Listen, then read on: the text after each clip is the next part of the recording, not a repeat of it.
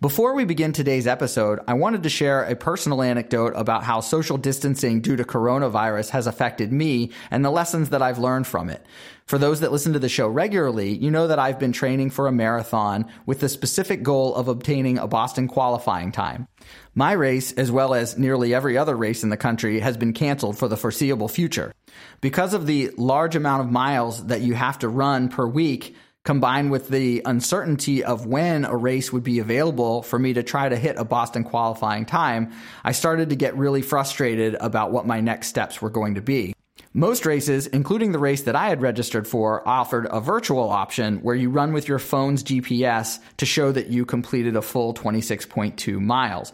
I wasn't that interested in the option because I had focused so much on that Boston qualifying time, which you can't get with the virtual option. In the days following, I was able to get over my initial disappointment and change my attitude. I signed up for the virtual race, did my 26.2 miles around my house.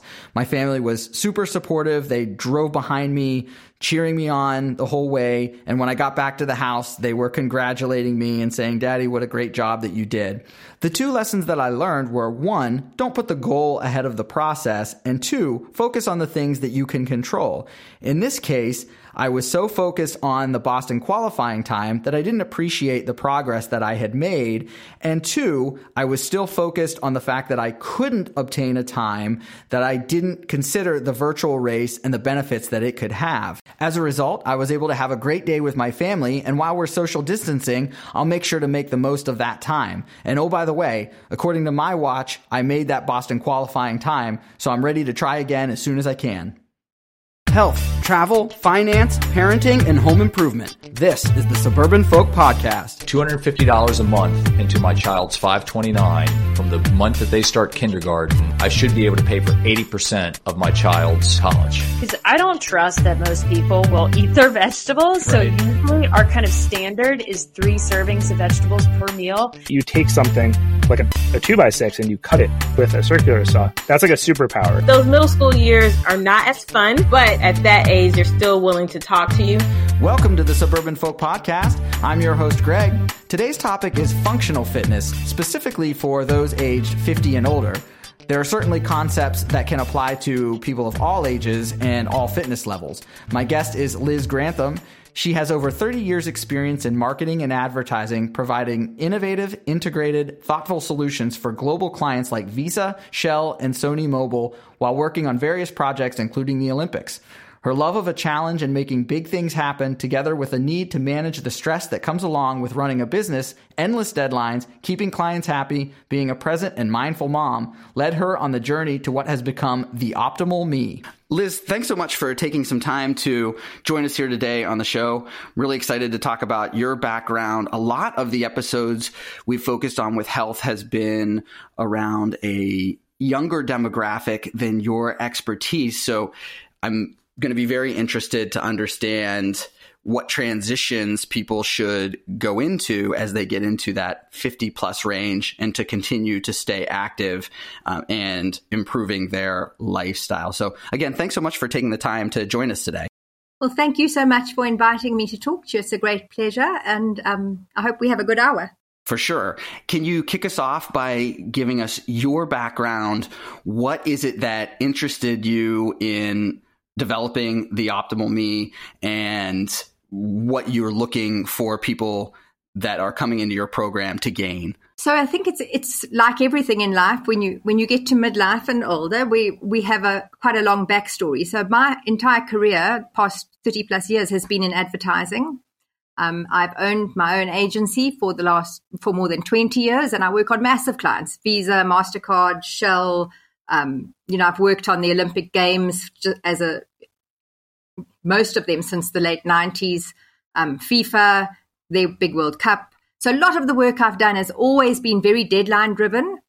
And obviously we're a small agency here, and what happens is we fight against the big guys quite a lot. So my motto has always been, we're only as good as our last job. And what that creates is this really high level of ongoing stress. You know, you live by the tyranny of the clock. You never stop hearing that tick tock, tick tock. And life just gets really stressful. And added to that, I'm a single mom of a beautiful daughter. She's now 24 going on 25. But for most of her life, I've had my own business, and finding a way to work in advertising with the demands of clients, etc., and be a really present mother, because that was a decision that I made when I got pregnant, was that I was really going to work very hard at being the best mother I could be. Was a lot to carry anyway. What happened was I of course, was beyond stressed out most of my life, clients shouting, yelling, doing deadlines, people. And I got to a point some years back where I really things were getting out of control for me, and I wasn't exercising. I mean, I was living on ibuprofen at lunchtime every day to just sort of get through the afternoon, another one at night. I suffered terribly with my jaw. I had locked jaw, had to have acupuncture in it to get it undone. It's ridiculous, stupid stress. And my therapist actually said to me, if you do not get to the gym or start exercising in some way to balance all of this out, you're going to end up having a real problem. He said to me, adrenal fatigue. I mean, if you have adrenal burnout, you're going to end up in a place where you can't get out of bed for a long time. Blood pressure, all of those things. And eventually I just thought, if I don't listen to him, I'm really being quite stupid. But I was so against going to gym. I'm not an exerciser. I was a swimmer when I was younger. I don't love to run. I don't love to really break out in a big sweat. The thought of breaking out in a sweat with other people doing that around me, kind of spinning class or whatever, is enough to give me hives. No, honestly, no, thank you. And he said to me, you've got to find something. And I'm not mad about yoga. I mean, I respect the discipline of it. It's just too slow for me. I'm a go girl. I've got to get moving. Pilates, I found sometimes I loved it, and other times I found it quite boring because it was same old. And I started doing some real research. I'm a big proponent of functional medicine, and I've been very well looked after by two great functional medicine doctors who really made massive sense to me in terms of how they approached, kind of things that happen as we get older, menopause and hormones. Physical things, without just constantly wanting to give me a pill. Because I don't really like, other than ibuprofen, which has always been my friend, I'm not mad about any of the rest. So I was kind of talking to people, and one of my doctors said to me, well, why don't you talk to this physiotherapist? She's quite alternate. She's got a different view.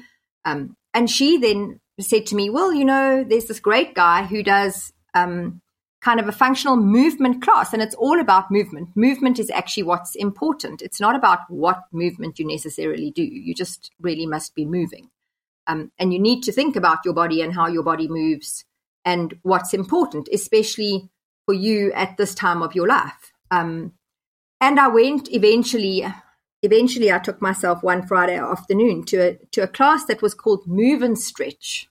And I thought it was 5:00 on a Friday afternoon, and I really was kind of, God help me, I can't believe I'm doing this. I sort of gingerly walked into the gym, which isn't a space I'm comfortable in. Right. And honestly, I had the best hour that I had in years. I just couldn't really believe what had happened, because normally I'm watching the clock. I mean, I live watching the clock, that's what I do. How much longer? When can I be finished? Got to get on to the next thing. And in this class at 5:00 on a Friday were such a variety of people. Number one, men and women. The age group was extraordinary. I mean, there were some women and men in that class that were in their 60s and 70s and even early 80s. And they were quite amazing. I mean, they were moving and doing, and the whole concept of what he did was quite different. The music was fantastic. I mean, and that immediately worked for me because, I love music. A lot of the work I've done in my life has been in the entertainment and music industry. And it kind of just made the time go by. And what was also interesting was the movements that we were doing, and what he had us doing wasn't quite aerobics. I sort of had that picture of I was going to be doing Jane Fonda in leg warmers, and think it wasn't that. Right. There was a little bit of yoga. There were a few bits of Pilates things. There were some things that I knew, but it was such fun. And it went faster and then slower. And there was a lot of repetition that went on. And through that 50 minutes, I actually felt the whole of my jaw, neck, upper body trapezia actually starting to kind of relax. And at the end of the class, I was like, I'm actually feeling quite joyful and happy. What's happened here? I'm not ready to go and beat somebody up. And that is where this started. So I started doing functional movement, and just so impressed. Some of the people in the class had actually been working with Yanni, who is on the Optimal Me. He is his exercise program is what we have. They've been working with him for 25 plus years, some of these older people. And they were telling me, they were saying, in the old age home, I'm still picking up my grandchildren, or this one's lifting things off the shelf and climbing a ladder. None of my friends would dare get on a ladder. They were really so active and so kind of, none of them all buff and beautiful, which is what, for me, I wasn't really looking for that anymore. I just wanted to feel really good and to feel better. That's how the Optimal Me started. I went traveling for business. I was abroad and I was so stiff, and I thought, if only I had some of those workouts in my pocket. Literally, I was sitting in a hotel room in Barcelona, and I thought, if I had Yanni here with me now, in half an hour, I'd feel great again. And I phoned him and I said, look, I've just had this idea, and I think for a whole lot of reasons we need to do this. And after that initial thought, what happened was that we really, I started thinking about, if I'm going to do this, I can't just be another kind of perceived exercise program. And I started doing research, and I realized that there is very little out there for people in midlife. There's a lot of exercise and opportunity if you're going to be doing core or strength or butts or, abs or whatever those things are. But there's very little around looking at how your body moves, at how your body works, at all of the things that we at midlife need to be really focusing on to make sure that we stay independent and active as we get older. And, we're going to live a long time, so best that we make sure that we're looking after ourselves. And, that's where the whole idea around the Optimal Me and our current offering grew from there. And we then thought, okay, well, we're talking so much about movement, and movement is core, but what about the other things that confuse us or that we need to know more about for good health? Nutrition is one.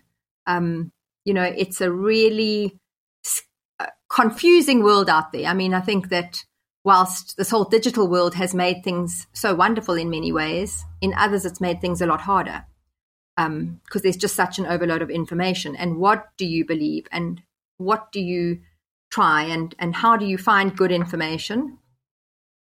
So we thought, let's start talking about nutrition, not in a way that is prescriptive or advising people what to do, because we're certainly not nutritionists.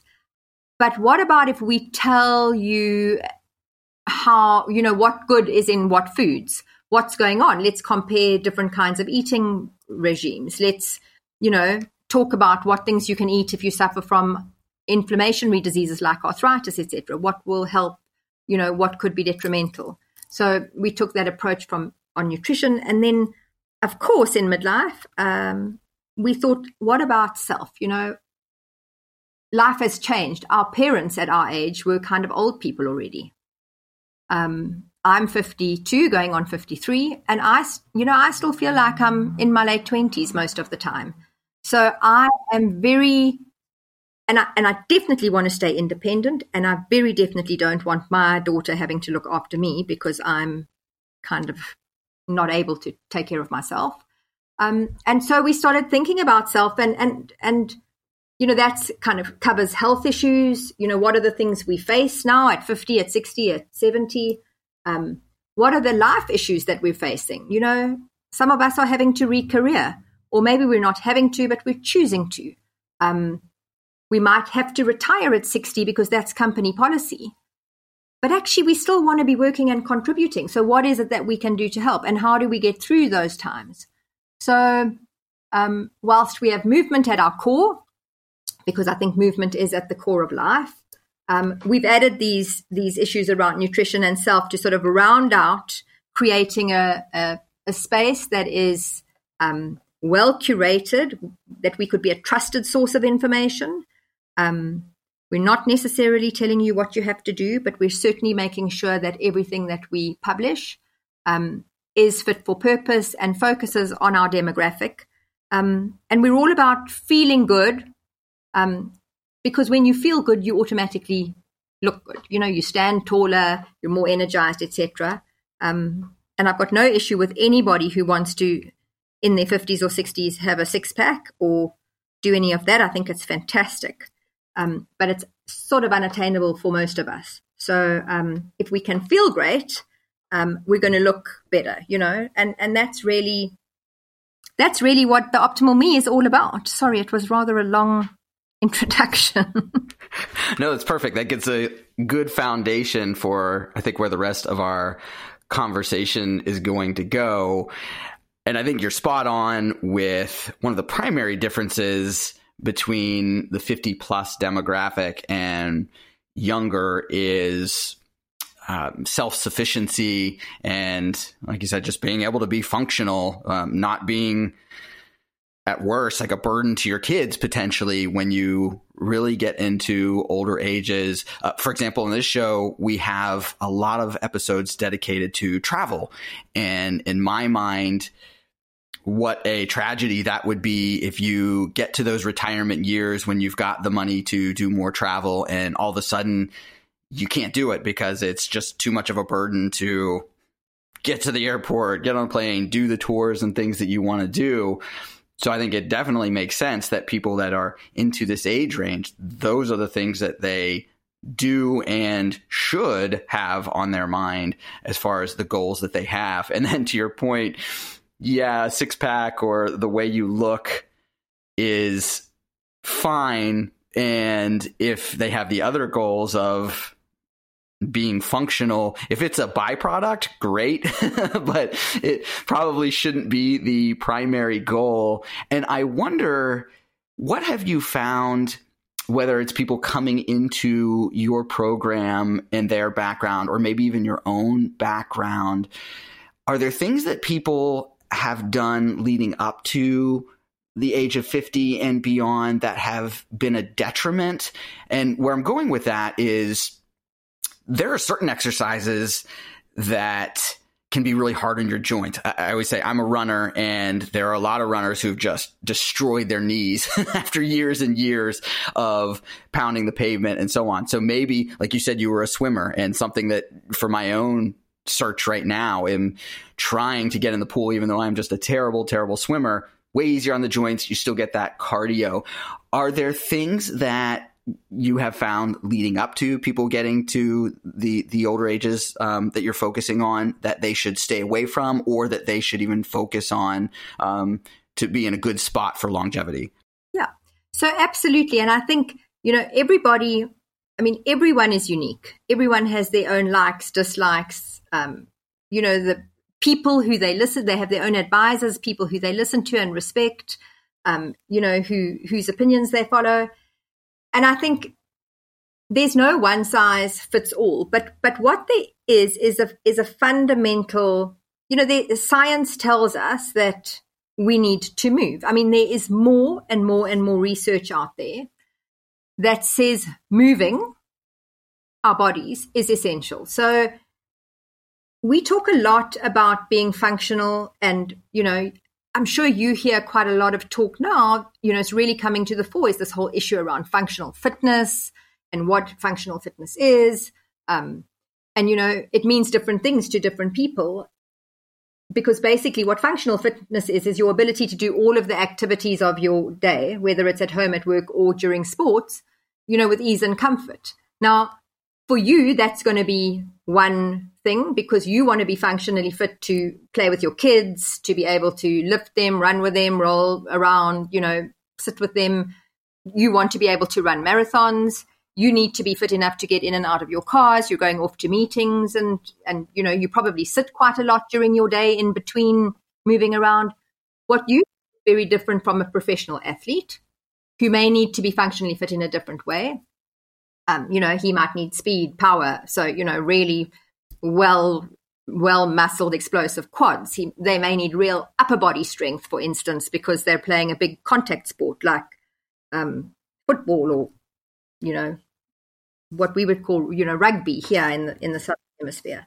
But when you get to midlife, again, we need to be functionally fit. And as you get older, you still want to be functionally fit. And when you're more senior than midlife, you need to be able to do a few core functional movements. You need to be able to stand up and sit down and, get up from sitting positions. You need to be able to twist. You need to be able to walk well. You need to be able to reach. Those are real basic functional movements. And if you lose the ability to do those movements, which, our bodies start degenerating quite young, our bone density starts reducing, all kinds of things happen from when we're in our mid-30s already. Things aren't as they were when we were younger. So if you don't keep practicing those movements and doing them regularly, and not in an isolated way, a lot of exercise and gym work and stuff is all around isolated kind of movements. So you'll be working on your biceps, or you'll be working on your quads or your glutes or your core. The way we move in life is in an integrated way. I mean, if you walk through your day today, you'll see that you go from a reaching position to a kind of squatting, crouching position to get something out of a bottom drawer or to pick up your kids. Then you stand up, then you'll bend over into your car to lift your groceries out of the boot. You'll have to sit and stand from various different chairs, heights, positions. You'll be running up and down stairs potentially. Now, if you don't keep practicing those movements and those movement patterns, so not just doing squats or just doing bridges or just, doing strength exercises on their own, you start losing your ability to be balanced and aligned in your body. And that's when you really kind of get to a point where the risk of injury escalates. Now, you'll know that most of the people over 60 that are going to the emergency room are going because they've broken a bone, they've twisted an ankle, they've fallen, they've taken some kind of a fall because they've lost their balance. Now, all of us, no matter whether, at your age, at my age, when you're older, what you really want to be focused on, no matter what else you're doing, is to be doing functional movement as part of your daily exercise practice. Because not only is it going to keep you sort of flexible, mobile, stable on your feet, and stable in your body, it helps with strength because a lot of it is resistance. And when your body is aligned and you are balanced, you have a much lesser risk of injury, for tripping, falling, losing your balance. And you're also able to do all the things that you like doing better. So I'm sure you stretch before you run and after you run. Right. And I'm sure the stretches you do are, the kind of typical, you're going to stretch your quads, you're going to maybe touch your toes a few times. You're going to maybe do a few upper body twists or turns. But if you could add an integrated movement routine, which is what we call our functional movement program, if you could add an integrated movement routine before and after your run, and they could be as short as 5-minute routines, you are going to recover from those runs a whole lot quicker, which means you're going to be able to train better. And it means in your life, you're not going to be stiff and achy and kind of groaning around in between as you recover.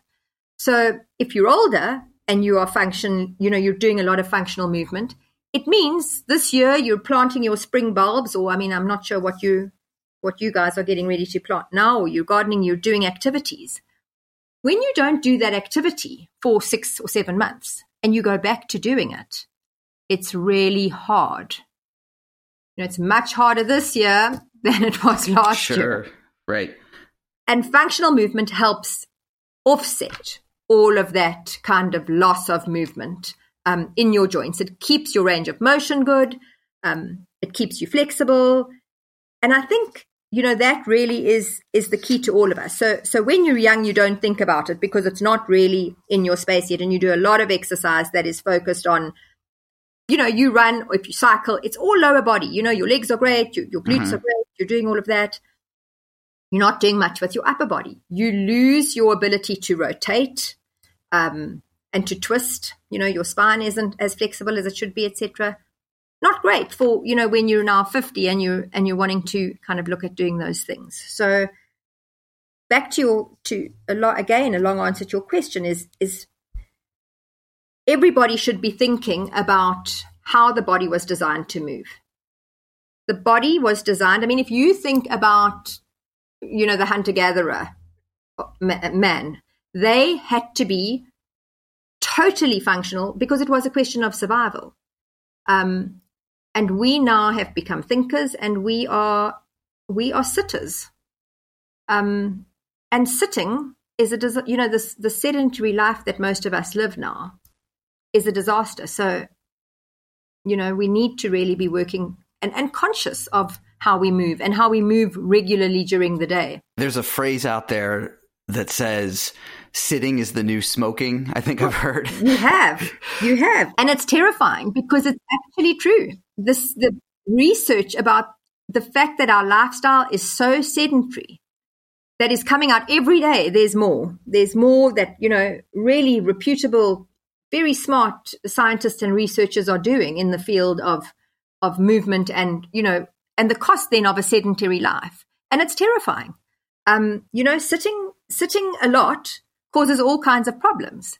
And it offsets, the scary thing, I actually read a report yesterday that was just released, that even if you go to gym every morning and you do 30, 40 minutes at the gym or whatever you do, if you then spend the rest of your day sitting, you may as well have not bothered actually, because the impact is still going to be the same. So on your overall health. So we have to become movers again. As a species, we have to start moving regularly throughout our day, rather than going from, bed to sitting to eat, to sitting in our cars, to sitting at our desks, to sitting on the train, to sitting for dinner, and then sitting and watching TV. Let's hit the topic a little bit more on that type of lifestyle. What are the major issues that come up? I'm immediately think like your back, like you said, interesting with being able to twist in your spine and depending on if you're doing lower body focused exercises only, don't have those other functional movements. What other parts of the body get affected by the constant sitting and, like you said, moving from one sitting place to your desk to getting in your car to sleeping? It's quite sort of terrifying when you think about it like that, that's what we do, maybe 5 days a week, even if we work hard. So I think sedentary lifestyle kind of does a whole lot of issues. So first of all, your whole body needs to move to work. That's how our bodies were built. So if our bodies are not moving, our brains start slowing down. So let's just talk about that for a minute, because that's terrifying. Okay. Yeah. Our brains need, they need messages and they need to be stimulated and inspired. And if we are not moving, our whole system starts slowing down and shutting down. When we are just sitting around and not active, it has an impact, obviously, on our organs. So let's just your heart. If you're not doing much, that means you're not cardiovascularly fit. So you're going to have heart issues. And what's going to come with heart issues? High blood pressure, potentially, risk of stroke. It comes next. So if you just think about kind of that, heart disease, diabetes, strokes, high blood pressure, and other chronic diseases from sitting. Even cancer, as they say. That is, your inflammation levels rise. It's just everything that happens in your body when you don't move is a terrifying thing that we don't think about. also, when you're not doing that, your mental health also suffers. When you are sitting around and you're not active and you're not physical and you're not moving, many people actually start suffering from some level of depression, whether it's chronic or not. It really can be problematic. You also then lose, in all of your joints, you will lose range of motion. So never mind that your organs are slowing down and that, your cardiovascular fitness is null and void. But if you are not moving your joints, and we have, our whole body is one big system. Nothing is isolated. So even when you're cycling, your spine is involved, your arms are involved, you kind of move your hips a bit, they go left to right as you cycle or whatever. But our body is an integrated being, everything moves together. But if you are only using some parts of your body, you're creating an imbalance, and when you're not using the others. So when you don't use your joints, I'm sure you've heard that saying, if you don't move it, you lose it. Right. And that really is also what happens with the body. So I'm sure that, we have a lovely little test that we do, where you put your hands in front of you and you rotate your arm backwards as if you were the hand of a clock to see how far back you can go while you're, if you're keeping your hips still facing forward. Obviously, if you twist your hips even, how far can you go? And it's amazing how with a very little bit of functional movement and using all of those joints and working on them, you get your range of motion back. And range of motion, when you can't reach behind you when you're old because you've lost the range of motion in your shoulders, that is quite problematic on a whole lot of levels. I won't give you any really good examples, but I'm sure your listeners don't want to hear about that. But you really want to keep your body working and in good shape. Heck, I even think that if you get to a really extreme place, getting out of bed probably could be something that's affected, starting your day, right? Literally. And I think, look, at midlife, a whole lot of things happen to you. And generally speaking, we all start feeling aches and pains we never felt before. Whether we're active, whether we're, I've got friends who are triathletes. They're older than me, and what they do in a day kind of makes my head spin. It's extraordinary. I don't know how they do it, but they do. And they love it. And it's great, that they're out there and cycling for 27 days at a stretch and doing all kinds of extreme mad things. But the reality is that we start feeling aches and pains. They come from nowhere. Suddenly today you're like, oh, that was a bit of why have I got a pain there? I haven't done any exercise or whatever. It's a natural thing that happens with our bodies as we age. For women, we start heading, we become perimenopausal and then menopausal. That creates aches and pains. We get stiff much quicker when, we don't recover as fast from exercising. So all of that is a natural part of getting older. And we can choose. This is the wonderful thing. We have a choice. We can choose to let it get the better of us. And you do see those people who let it get the better of them, walking around. They feel old before their time. Or you see somebody that's 80 and buzzing across the street and greeting everybody and energized and happy and lovely. And they feel young and they're in touch and they're, involved. And that is because they are, they're moving. They're making sure that they choose life. When you choose to stop moving, you're making a choice that you don't have to make. We can all move more. We don't have to be going to the gym and, doing a massive workout like me, getting too sweaty in a crowd or whatever. We just have to think about how we move. We want to move more. We want to move in the way that our bodies were built to move, because they really are extraordinary, our bodies. Yes. And also it strikes me when people might think of getting to an older age, and maybe the reason I'm focused on why I'm curious, people even leading up to that point in their life, it's never too late, right? That even if you've not done a lot of movements, or not an athlete, or whatever it happens to be, getting started sooner, of course, is better, but there's never a point where you're a lost cause, correct? Never. Never, never, never. I mean, look, prevention is always better than cure, of course.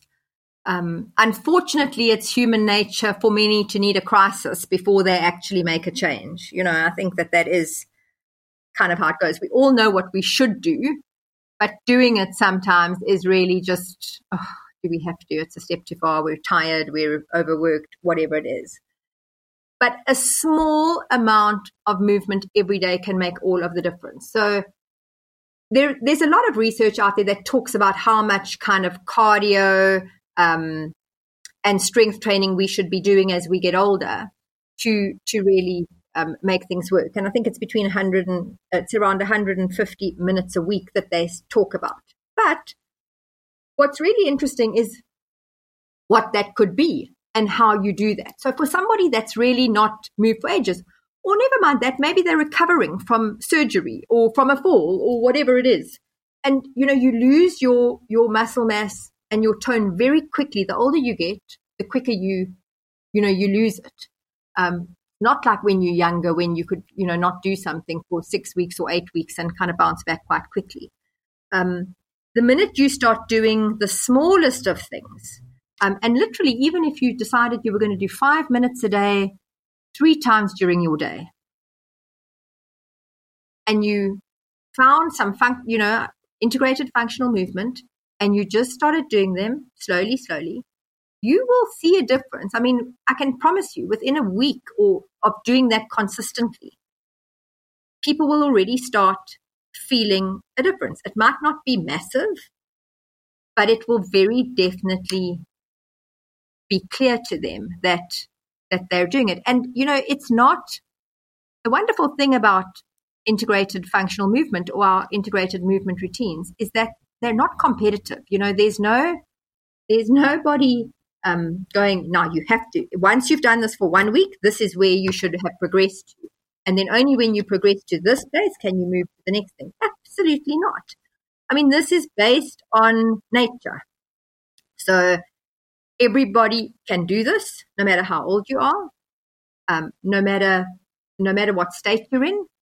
And maybe you even just do some of it sitting in your chair at first because you can't get out of your chair and you're just twisting and moving. Or maybe you get out of your chair more often. I mean, Yanni often says, if you do nothing, the best thing you can do is do something, even if that means every hour you get out of your chair and walk around it and sit back down again. I would think in a lot of ways that is an easier way to gauge how well you're doing than chasing a number on the scale, or maybe even what clothes you're trying to wear or anything like that. If you're starting with a baseline of being able to get out of a chair more easily or get something out of a top kitchen cabinet, things like that, your everyday life is going to be the gauge of how well you're doing getting these types of regimens into your life. Just, is your day-to-day life easier than it was the day before when you were first doing those things? And I'm also curious, another cliche for people that are trying to do a lot of weight loss, that keeping it off or taking the weight off is one thing, but keeping it off tends to be even harder. And one of the themes that we're talking about is being able to stick with routines and repetition, but for a different purpose, again, for functionality of life. Are there similar pitfalls that you see in somebody doing these functional exercises to just gain more independence in their life as compared to somebody that's overweight and trying to lose that weight? And then again, you always hear the pitfalls of not being able to maintain whatever it is that they did to lose weight, and then they go back to those same cycles. Absolutely. And I think that those issues are life issues. Whether it's weight, whether it's exercise, whether it's whatever habits or goals we have that we're trying to achieve, if we don't spend time before we start figuring out how we're going to make that a part of our life going forward for the rest of our lives, we're always going to be on that kind of yo-yo ride where we're going up and we're going down and we're going, we fit and then we unfit, or we thin and then we put on weight again and our clothes are tight, or we're, we can run that marathon now and then 6 months later we've got to start again from the beginning because we finished it and we, lay down and ate 7 donuts a week because we had stopped doing that. I mean, that really is often, we're often like that as humans, So the Optimal Me's philosophy is quite different to all of these things, whether it's nutrition, whether it's your physical health, whether it's your ability to move, your functional movement. One really needs to think for the long term about these things. And I mean, I've had a lot of experiences through my life that were all kind of led up to me doing this. So from a nutrition perspective, I was quite chubby. I wouldn't say that I was, very overweight or obese. But just as I turned 40, in fact, my one brother-in-law, who I still love, even though, turned around and said to one of my sisters, I know she's single, but honestly, has she not had a little oopsie? And I was like, she couldn't wait to come and tell me, of course, run down the passage, ha, ha, ha, my husband thinks that you're looking so big that you look like you're pregnant. And I was like, he is actually a rude, horrible man. But it was, again, one of those things where I was like, if somebody's saying that about me, I'd better get a grip. And I was never, as I say, kind of obese or anything like that. But because I was working and, I'm a single mom and I've got so much stress and pressure and demands on me, the way I was eating, didn't eat a lot, don't drink a lot, don't do anything a lot, but I just was out of shape. And, I can't have to make myself precious little meals every day and you all good cooks, every excuse I could find. And again, I found somebody who gave me a kind of a diet. And look, it was one of those things where I lost weight quite fast, but it has become the way that I eat. And I believe that deprivation is terrible for any human being.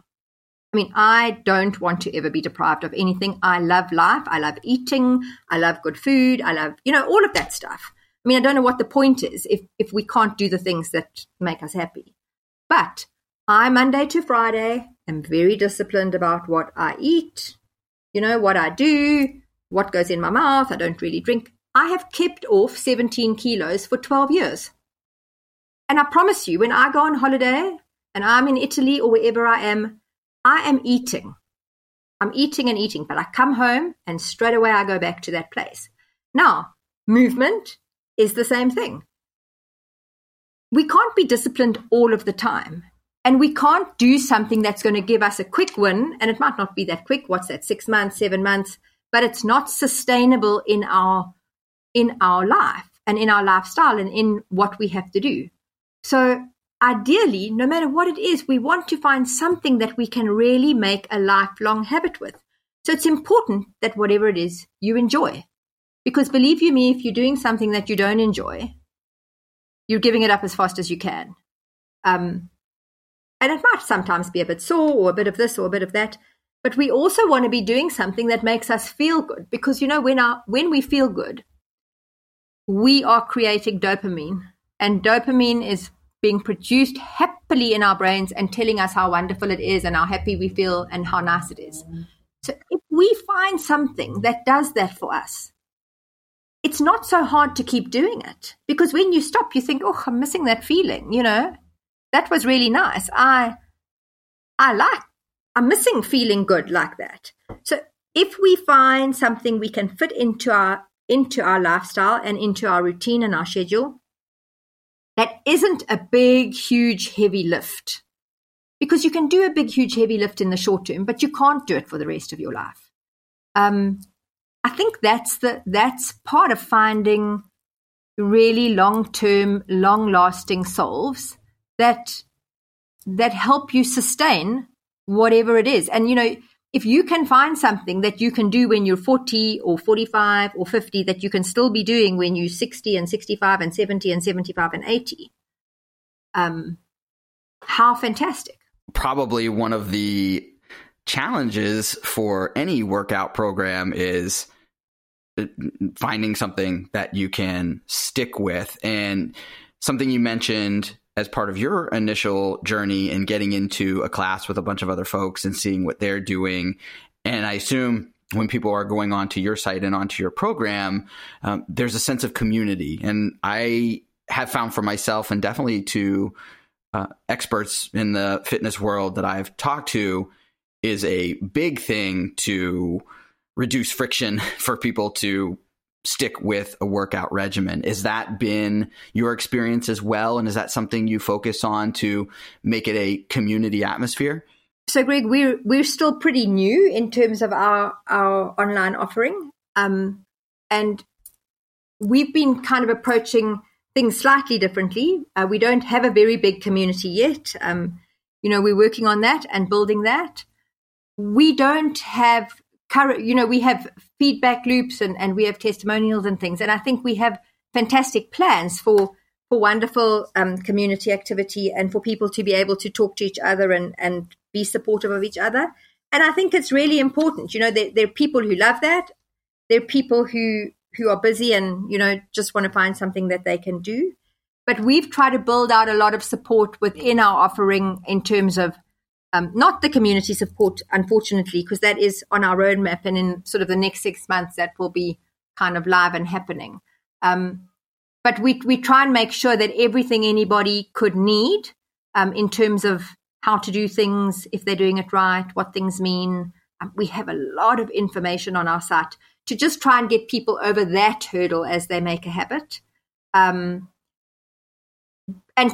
community is great. I look forward to the day that we actually, have Yanni, who just is, as I say, his workouts are fantastic. I can't wait for the day that we're in Virginia doing a nice big live class with our community there for fun, that they can come along and join in. So I really look forward to kind of creating that space for everybody. And as I say, we will have our community running. We have a Facebook page. We have those traditional elements where people can. We're quite active in terms of being responsive and answering. We have a say hello at the Optimal Me address where people can write and ask us questions or query anything. And our team are very good at being personally responsive. When people have questions and queries, potentially about their health or something that they've got going on and they're really wanting to check in before they start doing stuff. But I do look forward to having a community, because I think what's wonderful is also feedback. I think feedback is it's a fantastic thing, because not, good feedback as well as the feedback where people are saying to you, look, I don't like this, or I want that, or, one of the really amazing things on this journey of building the Optimal Me is, I at 50 odd decided I was going to build a digital business, and I thought it was going to be quite quick and simple. I had a lot of experience. I know how to do a lot of things. Right. And let me tell you that I have been on, I can't tell you what I've learned in the last 3 years. A lot of the stuff I really am, I know, I've been doing it, I can produce video, I can, I know how to make things beautiful. I know how to generate content and get writers and people to do things. But the technical side of this and the user experience has really been an extraordinary journey. And I think for everybody that's involved, because, I know it's going to sound a bit bizarre, but we are the only online integrated functional movement platform that has this kind of exercise in unlimited classes that people that are older can do. And, there's a lot of exercise all over the internet, but nothing quite like this. And every time I spoke to anybody and said, I want to do this, they would look at me. Potential suppliers, people that were going to develop and do tech, and they'd say, but there's hundreds of exercise apps. What on earth? Why would anyone want another one? Oh, old people aren't on the internet. Why are you making something for older people? Really, blah, blah, blah. Right. All of these things. And if I tell you the amount of nights that I actually sort of came home or got back from a business trip and sat in a corner and I thought, have I really totally and utterly lost my marbles? Anyway, I just kept thinking, they don't really know what they're talking about. I've done my research and I know. And a few months later, everybody that was involved would go, cheapers, there really isn't anything specifically like this. No, okay, good. But the excitement that we've had as a team, and even the developers, because, most of them are quite young, they're not in our space, of really understanding what our audience needs from a technology perspective. Well, not what they need, but what they're comfortable with. Because it's not always the latest version of how UX, where it's heading, or how, this and that. We really want things that are quick, easy, basic, save us time. And we don't want to have to look too hard. And please don't change anything once we've gotten to know how it works, And I've had to have real long discussions about things that our users have fed back on, but convincing people that actually, having a home button on our site is, I know it's old, I know it's, last decade, but actually we want a home button because it's quick and easy for us to then find our way around. No, nobody wants that. And then we would do like broad testing, and that's exactly what we'd find. So we'd then go, okay, well, now we need to go back and kind of redo our thing and work on the UX. So what's been a joy really is digging into something that's brand new. I mean, sometimes it's made me feel ancient and I'm like, what was I thinking? But for me, the great part is that I love that I've got into integrated movement routines on my phone and on my laptop, and that I can still feel great and not go back to feeling like I was, those few years ago when I was beyond stressed out, etc. Because, doing new things can be very challenging in many ways. And as much as it's rewarding, you got to get to the end. So I can't recommend integrated functional movement enough to anybody, actually. I mean, we're focusing on people of midlife because we know it's now more important than ever. At this point in our life, this is more important than ever.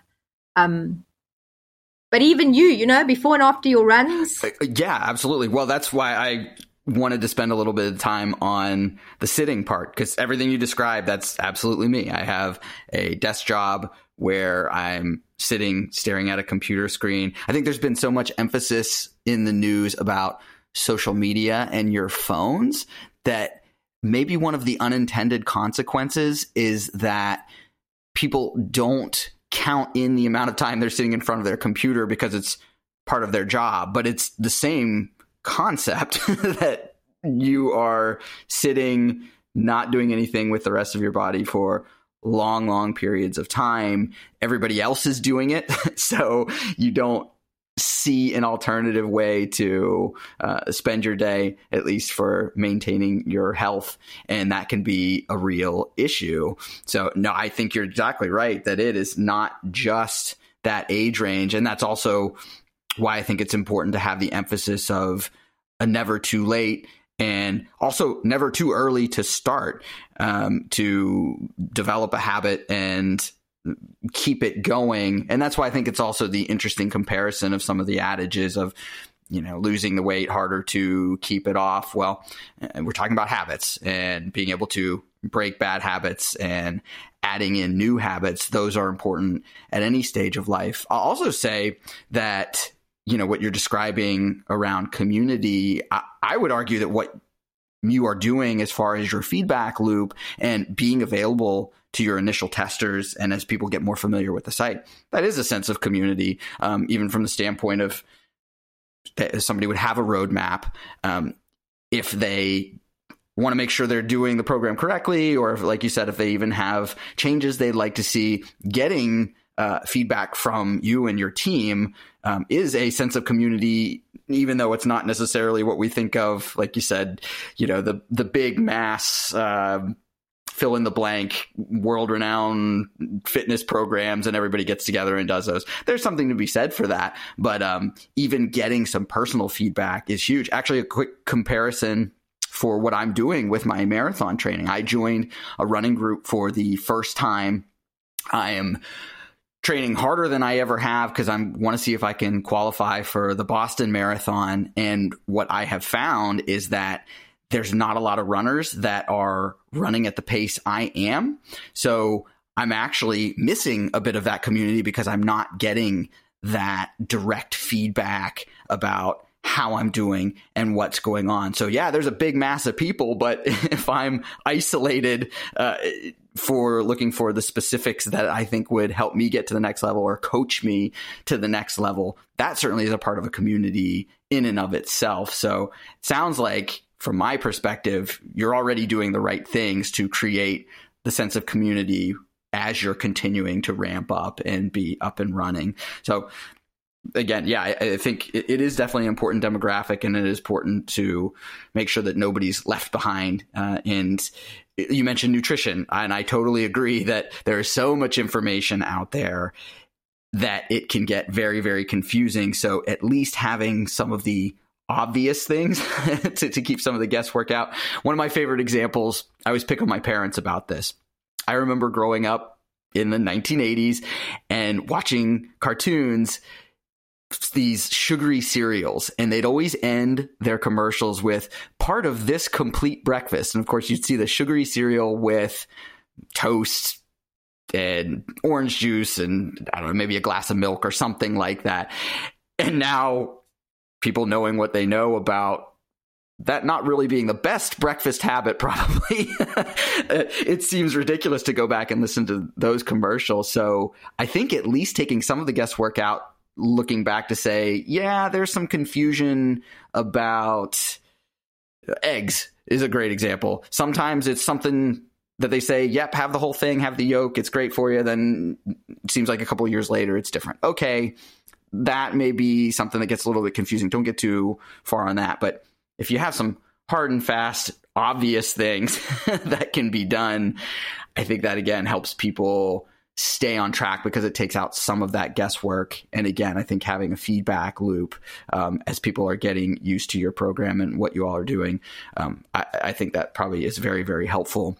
And one other thing I'm curious of that we focus on our show is how what you're an expert in is translating into other areas of your life. Have you found that being dedicated to fitness and the program that you're building has translated into parenting or other things that you do as far as building good habits, having a good regimen?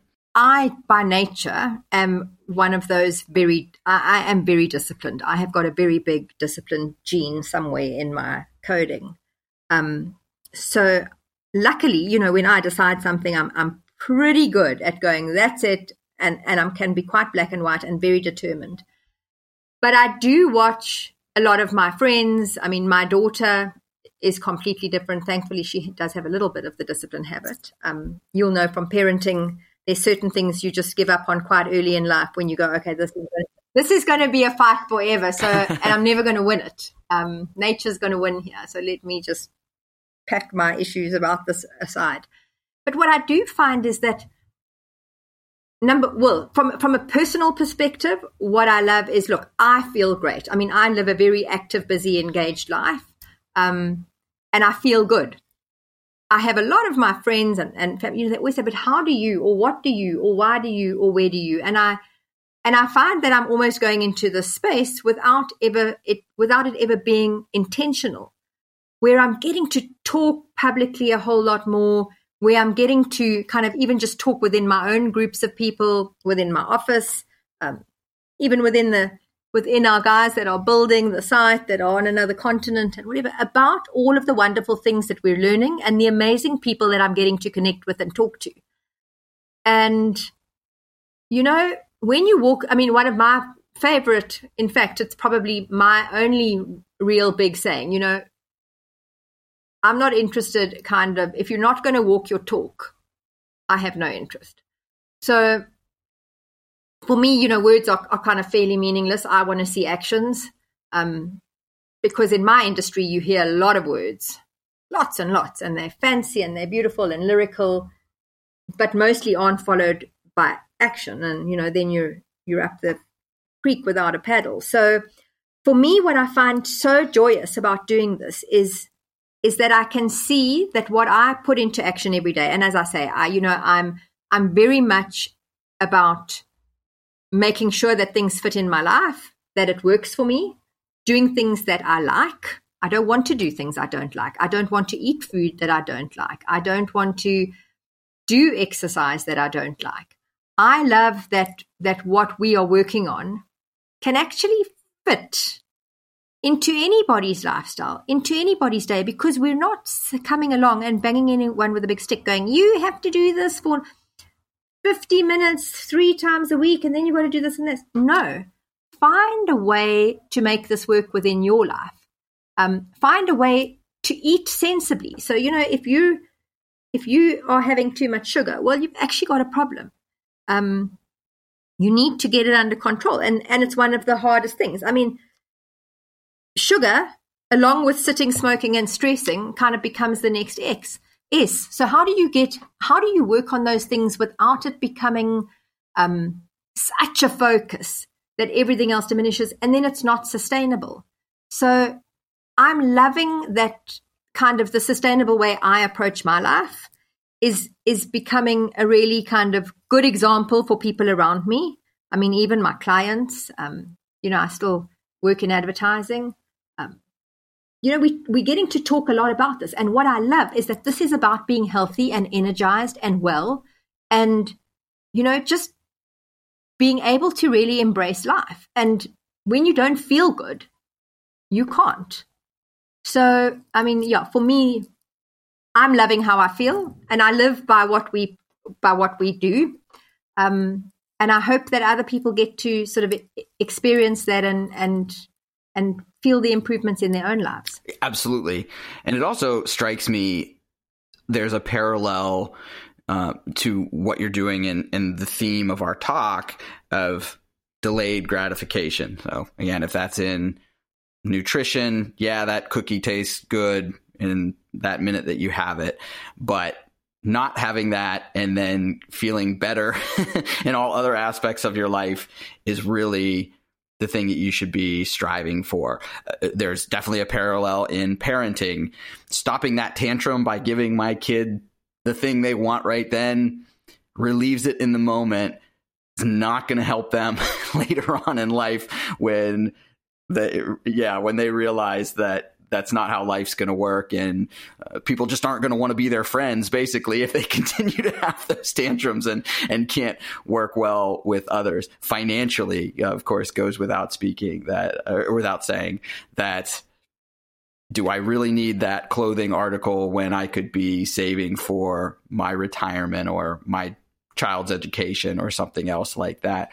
So it's probably just being very aware and very conscious of what feels good in the moment may not necessarily be the thing that benefits you the most in the long term, and just staying aware of that. You've got A, B, C, D, and E, and you need to make a choice, but should you think about how you're going to make a healthy choice? And I think a healthy choice isn't just about what food you're going to eat, or if you're going to have water versus a sugary soda, or if you're going to go to your sport commitment or bunk it, or if you're going to, stay up late watching TV when you've got to be up early in the morning, or whatever those things are. Those choices that we learn to, we have to make. We make choices day in and day out, all of us in life. And some choices just become, there's some that we just get so good at. Like we don't even think about how we answer. Do you want milk and sugar? No, thanks. I'll drink mine black. Or whatever those things are that we know are good for us. We learn those habits. And what's amazing is it used to irritate her. Well, you can imagine. You've got kids. I don't know if they're old enough to be rolling their eyes at you yet or giving you that. But, when I would say to her, well, think about this. Do you want to make a healthy choice or not? Mm-hmm. And, it feels like it's a bit passive aggressive, to be honest, right, as I say it now. But I really was kind of trying to be this conscious parent, like really living through teachable moments. I'm not going to tell you what you have to do, but try and evaluate the choice you make. And it's extraordinary how good she is, even now in her 20s, at making healthy choices, because she learned she could choose. It was up to her. Unless it was a really bad choice, I wasn't necessarily going to stop her. And I certainly didn't put up with bad behavior. But we all can get into the discipline of making healthy choices. And when we do, a healthy choice might be, look, I really haven't, had a cookie for the last 7 days. And actually, if I don't have this one now, I'm going to start just dreaming about cookies because I really feel like I need to have a cookie. And I'm listening to myself and my body, and maybe I just do need a little bit of something. So we can decide on everything: how we spend money, where we go, what we do, what we eat, how we exercise, what health advice we listen to. Because let's be frank about that too. Often the advice we get may seem like it's healthy, but it's not really. Can have all kinds of other impacts, etc. So I like to think about making healthy choices. And that, I think it makes it easier. If you're going to make 10 choices in a week and 8 of them are healthy choices, unless the other 2 are really catastrophic, like it's, you're doing well. Presumably it builds on itself. So even one of the themes that we talked about, if you're starting at 5 out of 10 of those choices and you get up to 8, just as an example, then great. You're only have yourself as the baseline for improvement. So the more you can keep building, the more you get the snowball effect of healthy choices, healthy ways of living. We're so down on ourselves a lot of the time. I think that we've become our own worst enemies to a large degree. We self-flagellate a lot. We set lofty goals that we know are probably not attainable in the short term, or not even necessarily attainable for us in the state that we're in at that time, or whatever. We're unrealistic about what is doable, what is reasonable, what is good enough, as opposed to perfection. And I think that is one of the things that is really a cornerstone of our program, is that it is about the fact that it's progressive. You start small. You don't try to, kind of be the next whoever in 3 months' time or whatever. You take it at your own pace and you continuously make small improvements. And it's wonderful how the psychology of that is completely different when you're making small improvements versus failing at the goal you set out to achieve, because it was just absurd in the first place. There was no ways you were ever going to lose 10 kilos in the first 2 months of the year, and keep it off, or whatever it is. So we also need to learn to be kinder to ourselves, because I think we aren't that. And the one lovely thing for me that I've learned on this journey is to be kind to myself. Sometimes I make a mess. Sometimes I fail. Sometimes I don't achieve what I wanted to achieve. Sometimes I wanted to do a 30-minute workout. I stop after 15, or whatever it is. Sometimes I do a workout with one of my friends and they might go, oh, but you can do this so well and I'm so bad at this. Or I might look at them and think, oh my word, look how flexible they are and I'm battling. The reality is it doesn't matter. I'm doing the best that I can do at the time, and that actually is good enough. And I think that if we learn to actually be good to ourselves and kind to ourselves, good enough that I was working out, that I was doing an integrated movement routine. I could have been sitting down reading a book or watching TV or on my phone or whatever. Instead, I'm moving. Well done, me. If we can just start making small changes that we can build on and be kind to ourselves if we don't always get to it, I think that also changes the kind of behavior arc, and we'll see a